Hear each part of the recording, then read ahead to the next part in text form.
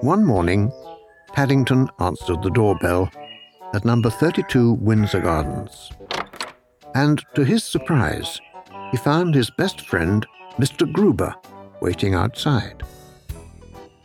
"I've decided to treat myself to an outing, Mr Brown," he said, "and I was wondering if you would care to join me." Paddington was very excited.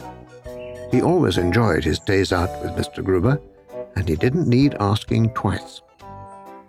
In no time at all, he returned with his suitcase full of marmalade sandwiches, ready for the journey, along with Mrs Bird's umbrella, in case it rained.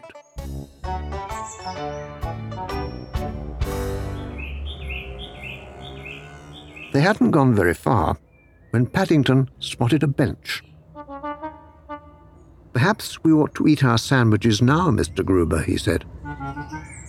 "If it rains, they might get wet." While they had stopped, Mr Gruber showed Paddington some photographs of the places he wanted to visit. "I thought we might go on what's called a hop-on, hop-off bus," said Mr Gruber. "You can come and go as you like, so it's possible to see lots of different sights with only one ticket." "I don't think I've ever been on one of those before," said Paddington, as they went on their way. "It sounds very good value." But as they turned a corner, and Paddington saw the waiting bus, he nearly fell over backwards with alarm. For part of the roof was missing.